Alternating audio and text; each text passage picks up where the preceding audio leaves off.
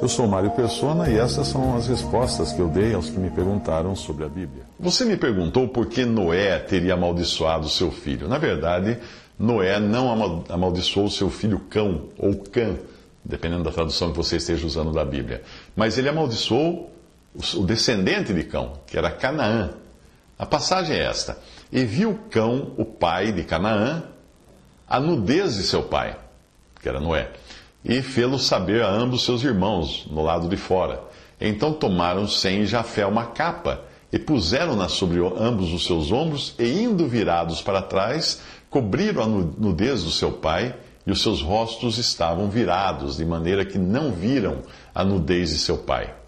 E despertou Noé do seu vinho, e soube o que seu filho menor lhe fizera. E disse: Maldito seja Canaã, servo dos servos seja aos seus irmãos.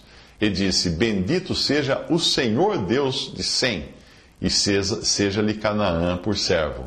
Alargue Deus a Jafé, e habite nas tendas de Sem, e seja-lhe Canaã por servo. Gênesis 9, 22 ao 27. A Bíblia não diz a razão dessa maldição, mas talvez Cão não tenha apenas avisado seus irmãos, não é? A gente conhece a natureza humana.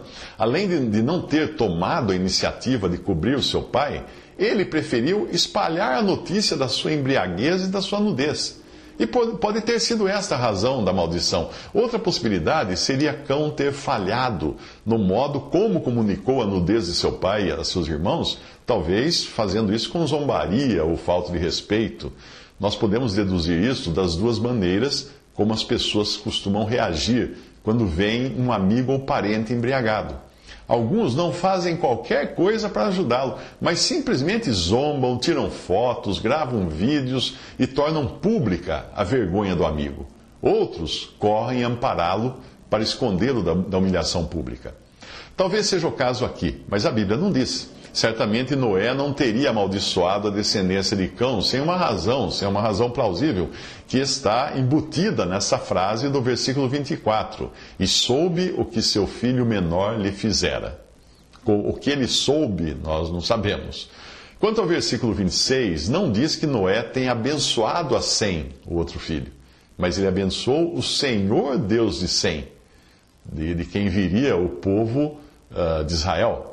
Jafé foi indiretamente incluído na mesma bênção, como quem seria beneficiado por habitar nas tendas de Sem.